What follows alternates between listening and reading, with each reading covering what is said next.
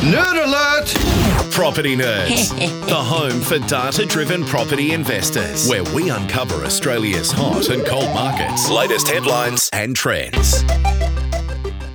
Hello. This is Arjun here, co-host of the Property Nerds podcast and also the head of research and director of InvestorKit buyers agency. Now, we have a new episode on today, the Property Nerds podcast, but we've got some exciting changes as well and some new things up ahead we'd love to announce. So I guess to kick it off, I am no longer with our lovely co-host, Kent. Now, Kent has a couple of new projects on his space and want to wish him all the best on what's happening there. So we are one nerd down, but actually we've got some excitement here. We've got another nerd back into it. So the property nerds are still nerding out, long story short.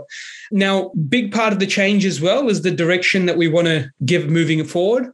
We understand the importance of property and the numbers and the data, but one other thing that's often overlooked is the importance of finance, right? So, finance and its importance to property is well and truly understood when you realize that, you can't always buy a median property price in any market with just straight cash. It's something very rarely done and something that, doesn't really exist without finance. Now, what does that mean? It means that a lot of finance insights will be brought to the show moving forward and a lot of nerdy finance numbers alongside what's happening on the property data space that I'll be bringing forward to the podcast. But something unique as well is that it's not just any other nerd. It's actually my wife. And I don't know if I'm allowed to call her my nerd. Can I call you a nerd, Leigh? Yeah, you can now. Well, Leigh is my wife and she runs a business called Hills Finance. Leigh, did you want to maybe give us a little bit of info to the first-time listeners to another nerd in the mix? Well, firstly, I think it's important to point out that there's definitely no pet names during this podcast. So I'll be calling you by the name of Arjun and you can call me by my name, Leigh. So, yeah. Doesn't that feel strange? Like, I think, probably I'm almost wondering when I call Leigh by her name, Leigh, I probably get more stares at home than anything else. It's almost like it's foreign. Like, why are you calling me that? Yeah, it's normally against the rules, but today and every podcast going forward, that's fine. So basically, obviously, Arjun and I are a husband and wife combo. I've had various roles in the banking network. So basically working my way to the premier banking divisions where I was looking after high net worth individuals as their relationship manager and basically helping them grow their wealth before moving into mortgage broking, being able to fully focus on home lending. So that brings me to present, where I do now run my mortgage brokerage, Hills Finance, and that's based out in Bella Vista in the northwest of Sydney. Awesome. And Leigh, I guess what makes you, different when it comes to other mortgage brokers in the space? Because, I'm sure, there's a whole bunch of mortgage brokers out there. So what makes it different for you in terms of what you do and the insights you'll be bringing to the Nerd Show? Yeah, definitely. So harnessing my experience in servicing a large volume of high net worth individuals has resulted, I guess, in what many people think is complex lending and basically being able to make it as simple as possible for my clients. So example, complex income structures, multiple companies or trust structures. So I really think one of my biggest strengths is making the complex simple, but also being on the journey with clients on their property investment journey as well. So basically having property investing experience and being able to build a property portfolio of 11 properties with Arjun that we've built together across multiple states, both residential and commercial. I do think that does make a difference for my clients as I'm on that journey myself personally too.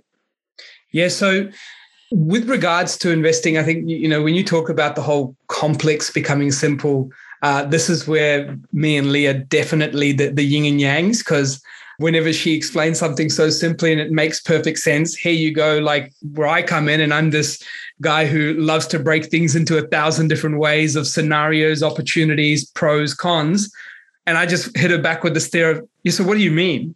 Don't we have all those moments all the time at home? So it should be interesting on the show moving forward where we bring the simplicity and how she does an amazing job with that, with my kind of cut it into a different a few different ways. But Leigh, I guess from that perspective, what makes you a nerd? Yeah, so it's a good question. And look, I do consider myself somewhat a nerd. So basically, when I look up the term nerd, what that actually means, from what I read here in front of me, basically it says to be or become extremely excited or enthusiastic about a subject, typically one of specialist or minority interest. And so I thought about how that relates to me. And I mean, I don't think most people get excited talking about the different lending policies and complex lending structures over dinner. So I guess that's what makes me a nerd. Yeah. I think that's definitely an exciting to us roundtable discussion on the dinner table. But I don't know how much of our friends really appreciate it when me and you go off on tangents about trusts and loans and data and hotspots and whatnot on the typical table, do we? Yeah, we can just probably talk about it forever. So, yeah. Well, what are we talking about today? We've got a few different things. So we've got a few headlines we're going to go through. We'll also have some interesting insights that Leigh's got for us on lending indicators, which I'm very pumped to hear. And we've been hearing a lot about the Olympics as well. So I'm going to give you my 2 cents on the data from that aspect. We've also been very, very grateful for a lot of questions that have been coming into the info at thepropertynerds.com.au. So if you do have any questions about property data, finance data, property strategy, don't hesitate to drop a note on info at thepropertynerds.com.au, and Leigh and I will do our best to prepare, roll in mini Q&As where we can into sessions, or even dedicate a whole episode to Q&As in the coming up shows. So we have lots of fun answering questions. It's what we do for a living. So don't hesitate, drop them in and pass them through. Now, the first headline I have here, Leigh, is Australia's property market tipped to reach $9 trillion. And yes, that's trillion with a T. Now, that was released with CoreLogic jointly with Domain. This is huge, isn't it? I mean, for us to move from what I recall, I used to always have that $7 trillion chart in front of me. Then now we're going into the 8 and potentially 9 by the end of the year. How big is really the property market, Leigh, to give it some context? Yeah, so in the article, it stated that it is bigger than both the Australian stock market and commercial real estate combined. So that's largely due to prices and a large pipeline of construction. Yeah, huge changes from, I guess, the price movements that have come into it in construction too. And that number actually there is typically an important factor on just commercial real estate. You mentioned it's bigger than commercial real estate, Australian stock market, and the superannuation space combined, right? So what that says to me is just makes it that much more harder from the market cap size on your commercial typical searches versus your residential on what stock is out there. But I think the big story from this article is the mix of supply and demand playing into these growth numbers, and why Tim at CoreLogic is so confident on the fact that it may reach that $9 trillion mark. And what he mentioned there was that in July, total numbers of homes listed was 21.7% below the 5-year average. And nationally, the sales volumes as well was 42.6% above the 5-year average. So what that shouts out is low supply, high demand in sales volumes. And the relationship between low supply and sales volumes is also that makeup of that inventory data piece that we talk about. So it really talks about how listings falling off was what we saw before to start that COVID, call it trend or COVID boom. And what that moved on to was that the absorption rate really started picking up here, which has then increased sales volumes to now, come onto the demand side of the equation. But what that absorption did alongside the lack of listings that has made a change that hasn't been seen in so many years is that total listings have declined massively. So when total listings do decline that much, I mean, when you take a look at the CoreLogic total listings data points, there is no question that is flowing onto pricing, because whilst new stock, even if it does decide to come in at a higher point, which I'm noticing in many of the SA3 regions across the country, the absorption rate is still so substantial. And what the damage that's been done in some of those listings that have been, absorbed away or not coming to market, it's going to create a huge amount of shift that's required in listings and reduction in sales volumes to bring it back to previous years. So that is definitely some headline that I'm going to agree with. And Leigh, I guess you'd say the same as well, from where we see the property market reaching towards that 9 trillion by the end of the year. Yeah, definitely.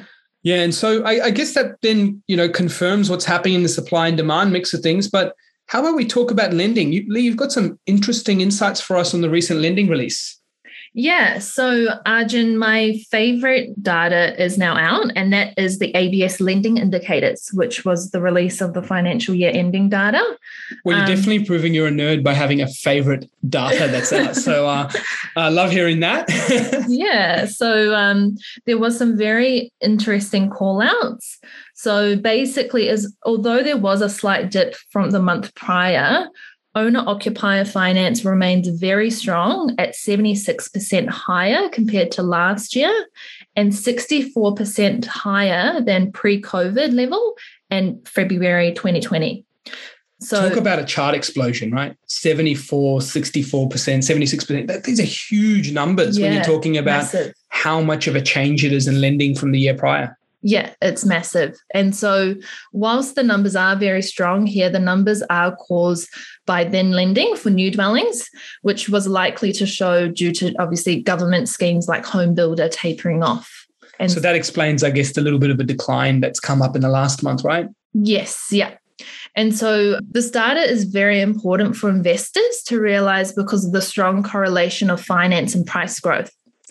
And so one thing I like to look at is basically advancing out recent finance data out by 6 months as it carries a lag with the property data. Yeah. And so, with regards to the lag, I guess, in advancing it out 6 months, this sort of level of rise, that just tells me that we are looking to a very, very strong finish to 2021 when it comes to house price growth. Looking at those numbers and how much lending is lifted. And I love when you lag the data by 6 months and it starts to show us that prices are very much likely to follow. What are your thoughts on what we're looking for from a strong finish to the year? Yeah, so exactly that. So basically, based on that, this recent finance data, it definitely does suggest that we are looking for a strong end of the calendar year for the price growth. I guess the only spanner in the works, though, is that the lockdowns impacting the major states being New South Wales and Vic too. So that's one thing to be mindful of, though. Feels like it's never ending, isn't it? We're here on our dining table one day, the lounge the other. I know. I loved, for those listening in, Leigh and I got together and got the joint office not long ago, and we were super pumped, the whole team coming in, the office starting. And literally just before lockdown, and then it all came crashing down with that. But look, more dog time with the dogs and just, more hanging out around home, but I'm definitely a lot more distracted than I was before. I'll agree to that. But yeah, it looks like a huge finish to the years ahead. And I think with regards to lending like that and advancing it out the next 6 months, we're now into the month of August. And what I read here is that, investors are starting to uplift their lending. And based on this June ending data from lending indicators, the investor data is coming close to its 2014-15 peak. And we know what we started to see when investor lending picked up around there. Huge periods of growth in some of our markets, but a lot more widespread in other markets. The owner-occupier lending, I agree. I do think that will phase off a little bit in some of our cities, largely with some of that new build and home lending data that's kind of going to fall off a bit as construction lowers, with stimulus weaning off. But the other thing that's there to note is that finance is well and truly the lead indicator, and hence why you talk about that moving forward with the advancing of 6 months as people go from commitments of loans, pre-approvals, finding properties, settling properties, and so forth.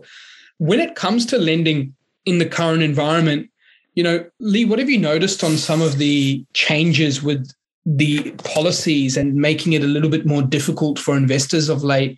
There's been a few things that have come on that you and I have talked about with regards to, I guess, the ratios of income and so forth. Could you tell me a bit more about just some of the policies that are out there when it comes to investors and what's made it a little bit tougher? Yeah, so a few different policies, I guess, have changed over the last couple of years, especially for investors with property investing in mind. So a big one that most banks have taken on now is basically the debt to income ratio. So basically, most banks are looking at a debt to income ratio between 6 and 7 that is the maximum ratio that they're looking at. So for obviously investors who end up taking on more debt for more purchases, it can become an issue for the client in some places. The other thing is there is a big gap between the different rate types and repayment types of different loans that clients might be taking on. So there's different rates for owner-occupied P&I versus owner-occupied interest only. And then that bumps up again for investment P&I rates versus investment interest only rates. So what we're seeing at the moment with those big gaps between the different rate types is a lot of clients, I guess, are taking advantage of the current fixed rates. And I'm seeing more and more, even investor clients are more and more actually considering your principal and interest repayments versus just looking at the interest only. So I guess the reason for that would be that the fixed rates are very low at the moment in comparison to, a year or two ago. And then again, the P&I rate is much lower again. So that's really bolstering and helping out with servicing where needed for clients. I guess with that point though, clients who do want to take on interest only, they just need to be mindful of, I guess, the higher rates that are involved and whether they're, I guess, willing to take that on, but also taking on the flexibility of a variable rate loan that will allow them to continue to build their portfolio as well. So that's something I'm seeing at the moment. So basically, there is a little bit less mobility for investors if they are going down that fixed rate route for their home loans though. Yeah, so I think it's almost like there's probably a little bit more time in between purchases during this period, because for those who are considering investment loans, fixed loans, I'm assuming that with that lowered mobility, they start, waiting for their bank to play catch up on the market. Whereas Bank B or Bank C, if they were variable and done valuations with them, would have said, hey, look, no, 3 months into this property boom here, we have seen 50 or 60K rise and our valuation is reporting it. Where sometimes the bank that they choose the best rate with to fix and stay there, and they only can resort to their valuations there, are saying, well, no, we're not ready to respond yet. So really good point, Leigh, on the mobility, the fixed rate versus variables, and how whilst fixed rates have massively jumped in terms of the use of preference, I guess it does have that other side to it where, yeah, you're getting a great rate, but you're not getting that same mobility towards scaling your portfolio if it involves multiple valuations in an aggressive time to build it, right? Exactly, yeah. So I guess the other thing that's interesting from this ABS finance numbers is that it's happening widespread. Like there are significant percentage rises all over the board in different states. So we are well and truly across the country considering both investors rising their take-up. We're seeing owner-occupiers rise their take-up. And I think another thing that really helps is that the refinance boom that occurred, if many people remember last year, do you remember all those cashbacks flying around, Leigh? Like everyone was just willing to take out money from their pockets just to go, hey, like come with us, here's 4,000, here's 3,000. Wasn't that Christmas come early? It was an expectation to be getting that as a client if you're refinancing. Like, yeah, it's like, I don't care about how much interest rate you're saving me. Where's my 5K?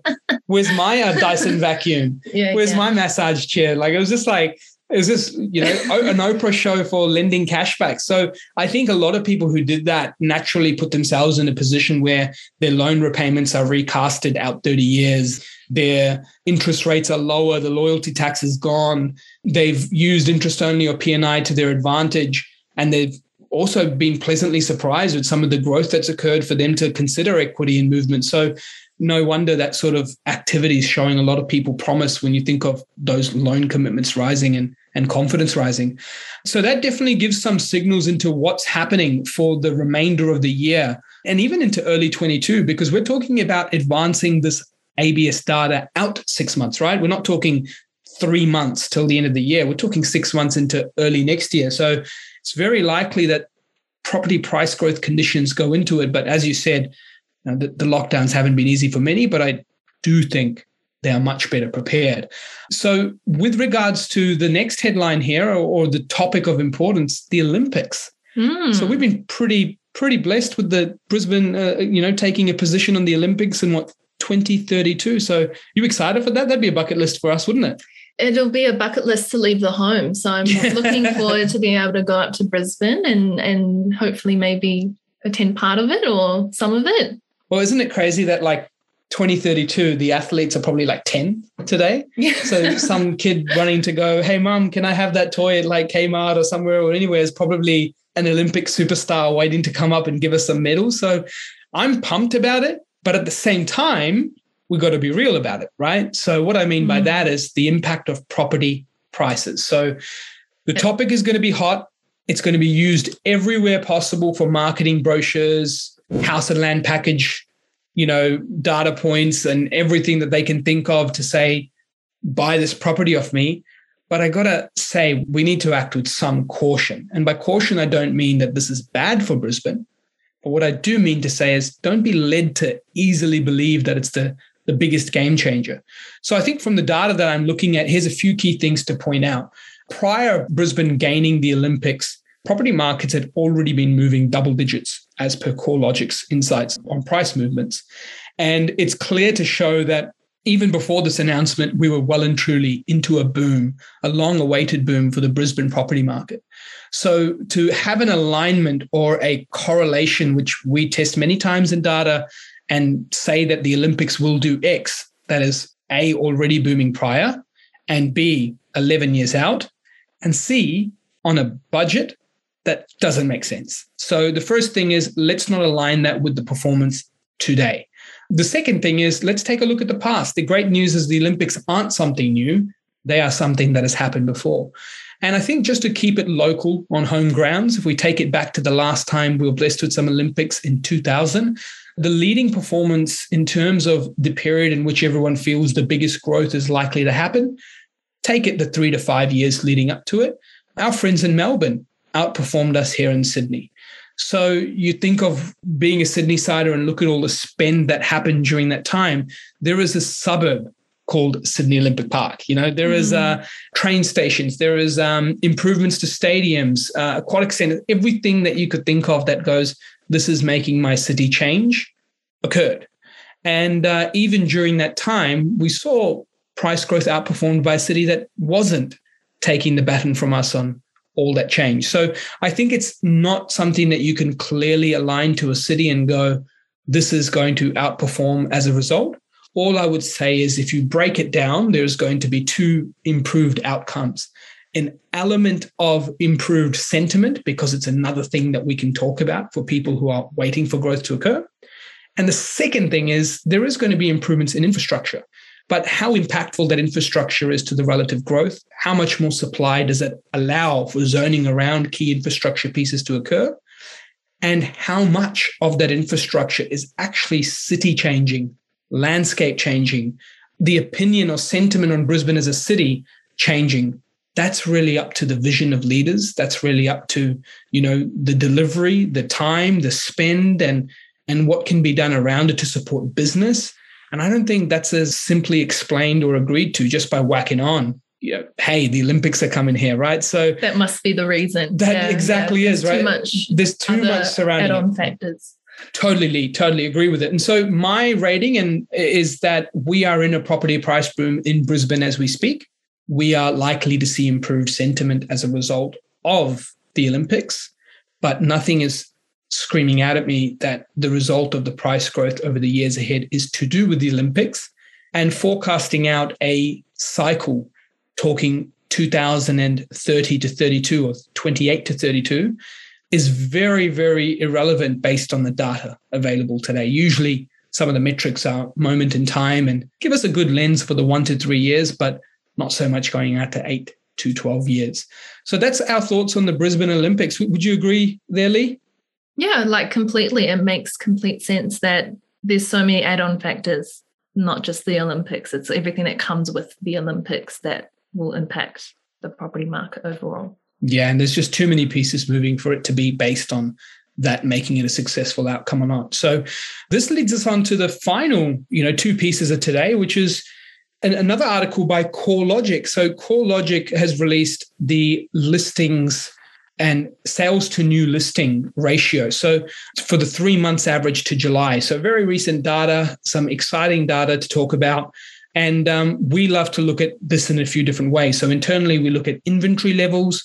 We can look at that by month split or quarter split. And then, we can also look at it from the way CoreLogic's seeing it, which is the dwelling sales to new listing ratio. So shout out to Eliza Owen, who produces some pretty exciting content at CoreLogic, does a great job there. And Liza, a fellow nerd, we hope you don't mind us calling you that. We'd love to have you on the show sometime, and I'm sure you'll get a call from us soon. But the recent sales to new listing ratios has hit highs nationally at 1.4 over the 3 months to July. So just to confirm for everyone out there, the sales to new listing ratio is calculated by dividing the number of sales that have taken place over a given period by the number of new listings added to the market. So I guess if we just take a look at history, the decade average line, big line across it at 0.9. And so suggesting for every listing added to the market, there was just under one transaction to take place, which is a bit of a slight overbalance, right? But a slight oversupply. The balanced point is naturally one. Something comes on, something goes off. We are now at 1.4. We are well above the last sort of 12 years of strength that we've seen. And we are into some pretty high points at 1.4, which is very recent highs nationally. Now, to give you some shout out on some of the markets standing out, it's been a bit of a favorite to us, hasn't it? Especially from a few boards. Good old Adelaide. So Adelaide, what's the performance sitting like there, Leigh, with regards to sales to new listing ratios? Yeah, so in July, it's sitting at 2.0. That is huge, isn't it? Yeah. How does it stack up against some of the other cities that are playing up as well? So we've got Sydney here sitting at 1.5. And then we've got Brisbane sitting there at 1.3, 1.3 for Melbourne also, and then 1.2 for Perth. And how are some of our other cities doing, I guess, across ACT and some of the other locations? Yep. So the ACT is sitting at 1.5, Hobart 1.5 as well, and then 1.1 for Darwin.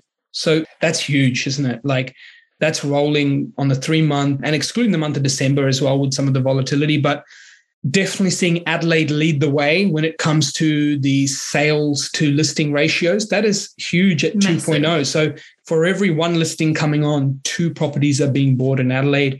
And that is definitely bringing up the averages. But obviously it holds a little bit lower volume in comparison to the rest of the country, but not far behind of the others that you mentioned. So, and you've been noticing that yourself daily with an InvestorKit, haven't you? Yeah. I mean, the biggest, I guess, coaching I have to clients as we go through the journey of buying property is this listing price versus comparable value.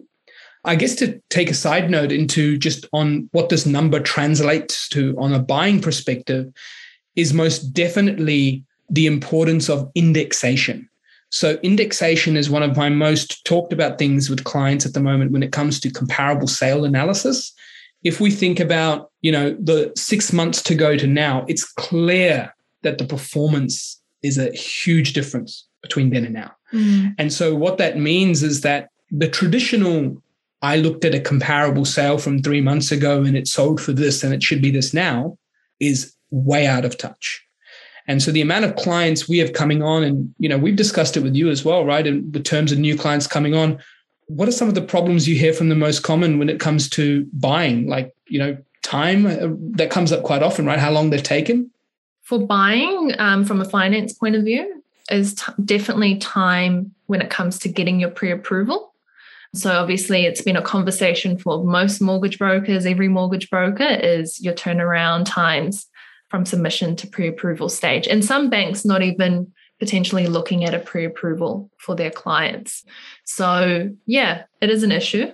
So you take that issue of time on finding finance, then you whack it on top of the time that I'm hearing about many customers, how many attempts they've missed, and that's why they want to come and work with us in the buyer's agency space. But then even for us, it's not a huge improvement on that time. So what that's showing is that these comparables from a few months ago, they are loading up some frustrated buyers and people are coming in paying way more. Indexation comes into the mix to calculate the variance in that performance. So give you an example, if Adelaide's moved 10% in the 6 month time period, we're taking a look at that 3-month period and attributing, 1 to 2% per month in growth from that sale. So if you're taking a $600,000 sale 3 months ago, you're looking at $6,000 to $12,000 in movements per month that are occurring.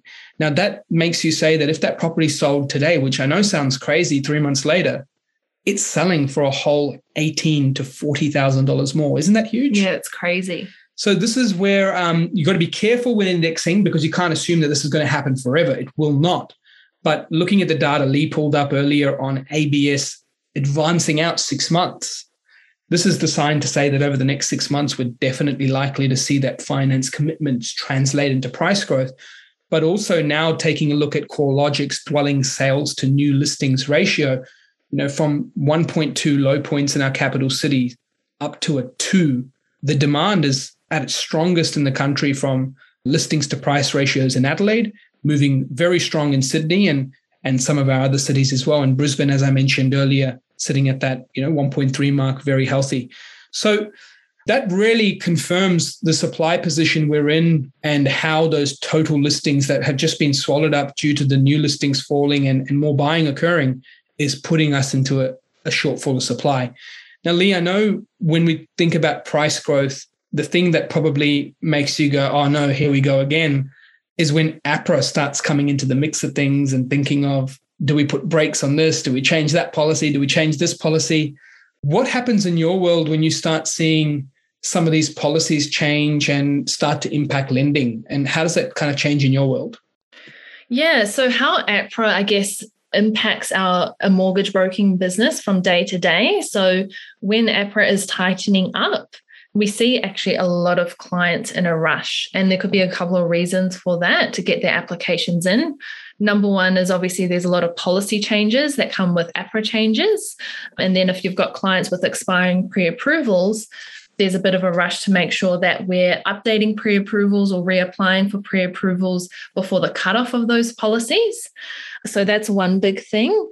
Another thing is a lot of buyers do seem to hesitate to go into the market when that happens, when changes with APRA happens, because of the good old sentiment. Yeah, that's like people just go, oh my God, this is happening. So naturally it's a big change, isn't it? Yes.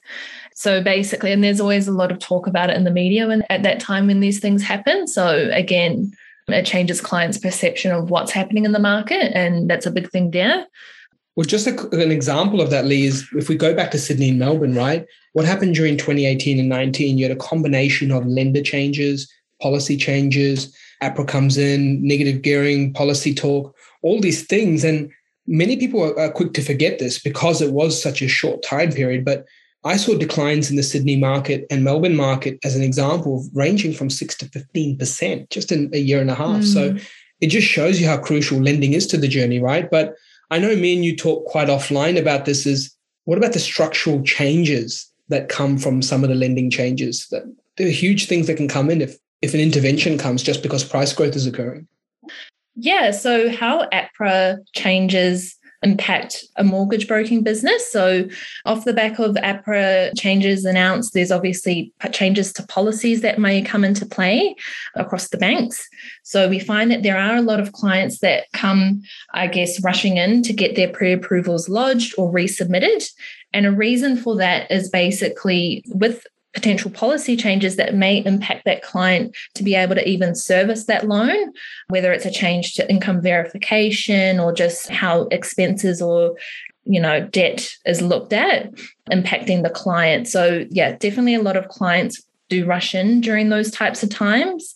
And basically what we do see as well is we do find a lot of clients basically hesitate to get into the market at that type of point. So obviously, with APRA making announcements like that, there is a bit of talk in the media, which I guess it slows down client sentiment for buying. And so I guess one of the biggest, long-term structural impacts for investors with these types of things is basically with APRA coming in for investors, it will mean investor activity does decrease. And so the long-term impacts of this is the rental rise for current rentals, which is great, a big win for current investors. And whilst that is a win for current, investors to get increased rent from their tenants, it's not good for obviously the tenants looking to rent to live in. And that's a very big long-term change, isn't it? Like, as in, if more and more impact from potential step-in comes in over time, it just means less investor activity, less investor take-up. And it's not like there's a whole bunch of public housing, government housing being built to support everyone in lower income. So do you really think APRA should come in just off the back of price rises, or do you think it should be more against other measures? So APRA should basically be focusing on lending structures, not property price growth. So because people should have a choice to grow wealth or not, pending the lending standards are okay. So yeah, it shouldn't be based on property price growth. Yeah, I totally agree. I think lending standards is the key here, right? You know, there are meant to be booms, falls, stability in markets. It doesn't mean that every year we should just be, rising 1% to 2% and everything happens. Demand and supply should have a whole bunch of changes as time goes on, but it shouldn't be driven by we need to come in and structurally change lending because your property did well or this market did well. That's a choice. As long as lending standards exist, it's just the choice that's increasing. But I can agree where it's a double standard to look at, and is it too open for lending, and is that causing that? So it's not an easy job, but I do feel that that's where the focus should be on, and not the price rises necessarily. Yeah, that's a very important way, I guess, to wrap up that piece, Leigh. And with regards to the final segment, final piece of today's show, I just wanted to give a shout out to, again, a few people who've checked in and give us some questions. And one of the questions I actually wanted to shout out was one that we received. And that question was very interesting. So Leonard, thank you for throwing that over to us. And it mentioned that, look, Arjun, some of your notes on inventory levels, is it a moment in time metric which measures how things will be short term, but not how things will be in the long term? How would you distinguish a hotspot from a location with more solid fundamentals in the long term? In other words, does the metric filter out locations such as mining towns, which are hot for now, but not in the future? How does this metric take into account future potential changes in demand? So great question. Thank you for submitting that through, Leonard. So my answer on this from the property data sides of things is you are spot on. Inventory levels is a little bit of a moment in time. And this is where we look at inventory levels from both a today snapshot and also its trend. Now, its trend, what we found, has a forecasting impact for 6 to 12 months with some decent accuracy. There is some improvements there in markets when inventory trends down at a healthy number for prices in the following 6 to 12 months, even at a 3 to 6 months in some markets that we've seen in the coastal regions. So it is definitely short-term driven, but this is where it's important to really talk about what the hotspot versus fundamentals mean. Because when we assume that fundamentals and what that is, we're looking for things that are easy to talk about and usually feel good. And that's not the way to look at fundamentals. For example, you mentioned, Leonard, in your question, overseas migration, changing interest rates, credit policies. Well, changing interest rates and credit policies, if that's a blanket effect, is there a fundamental location that is impacted by it then? Not really, right? So I would say that, fundamentals is an interesting topic because when you look at market growth and you stretch it out long enough, I'm talking not Darwin for 5 years during 2012 to 2017 declining heavily, not even 10 years for Brisbane having a slow 2010 to 2018-19, right? I'm talking if you stretch it out 20 and 30 years, you start to see that almost all, or if not all, of our capital cities, for example, and many more regional cities, average between that 5 to 7% annualized growth, right? So per annum, 5 to 7%. So then you'd question yourself and go, well, there's not a whole bunch of people moving into Adelaide. How did that fall into the 5 to 7% range? Well, it did. There's not a whole bunch of, population growth or, things happening in Darwin, but it still did grow towards that 5 to 7 over the long 30-year term. And that's in line with your Sydneys and Melbourne. So what I've come to realize is that over the long term, most of these metrics don't play into its impact because over the long term, they go through various ups and downs in demand and supply in short periods. And overall, those short periods stretched out with their periods of boom, decline, and stability tend to be some pretty healthy long-term growth. So really, if you think about it, the time in market solves a problem for many people when you think of that 20, 30 year and beyond. So really, would you not want to make the best decision you can for timing of the market over a short-term period using data indicators like inventory levels to de-risk, reduce opportunity cost, increase a competitive environment? Because that's where growth occurs. Growth does not occur in lack of activity. It occurs in high activity, leading volumes of sales, lowering listings, falling days on market, these types of things. So yes, it is a moment in time metric, but as you go through making decisions, it should be the best moment in time as your first focus. And then the second thing is, you did mention a few things like mining towns and so forth. They are more risk mitigants. If you feel like there's a bit of diversity in employment, and diversity in employment does not mean size of jobs, size of population. You could have diversity in employment in Albury-Wodonga and Wagga Wagga and a few other cities. It doesn't mean that they have to be a major town. Diversity in employment can occur from smaller things. But I would say if you're talking about solid fundamentals, you could probably stretch that term to a medium term rather than a short term, 6 to 18 months, which is the metrics and showing pressure. You'd probably put the fundamentals of jobs, credit, building approvals, migration, all of these into various demand, supply, confidence categories. And over the short to medium, when you stretch it out to say a 5-year term, the picture of job vacancies rising, economic strength, all of these things can come into a better fundamental decision, not just one that's driven by inventory. So I hope that helps separate that kind of comforting statement everyone talks about of migration, population growth, fundamentals. Over a long term, I can challenge many of those fundamentals and show you locations that didn't show them yet grew that 5 to 7% annual, per annum growth rate. And then, yes, you are right, those moment in time metrics help. But as an investor, I think if you apply diversity, combine them with the best moment in time timing decisions you can make, and then surround yourself with some of those fundamentals you mentioned over that sort of 3 to 5 year thinking ahead period, that will come to be a pretty well-placed decision. And if you tie that up with a house that's established in an area that's not full of available land and building approval, you've probably 10x'd your chance of success immediately just making that decision. So thank you for that question, Leonard. Great question regarding the metrics and that short-term versus longer-term thinking. And I hope that division supports it. The last question we've got here is from Charlie. So Charlie's mentioned, Arjun, demographic data, and we use things like census. Why do we still use census? So this is a great question, Charlie. The demographic data is an interesting one because in the last few years, I've had moves from Glenwood in the hills with Leigh and I to Surrey Hills to Newtown. How good was the foodie life in Surrey Hills and Newtown? Didn't we love that little move, right? Yeah, it's amazing. Yeah. Different cuisine every night. Yeah. And I mean, there's such a big change in demographics that can occur. And census, to be honest, is probably one of the most accurate ones when it comes to the first year or two following census, but then its accuracy deteriorates massively as you come into times like now, switching over to the next one. So all I can say to that question, Charlie, is I share your frustrations with demographic data. They're not as fun, valid, recent as we like to have it, but they give us kind of early thoughts. And the reason why some of those early thoughts can be helpful is that, yes, whilst a lot of change can occur in those few years, if you start to go visit CoreLogic's hold data and the tenure of hold that people have, you realize that people do hold properties for that sort of 4 to 6 years, 5 to 8 year mark. And so whether that purpose changes from owner occupier to investor, that is, very, discussed in that data. And it can kind of, not really paint a clear picture. But those hold periods show that it's not like those same properties are transacting so frequently and constantly moving.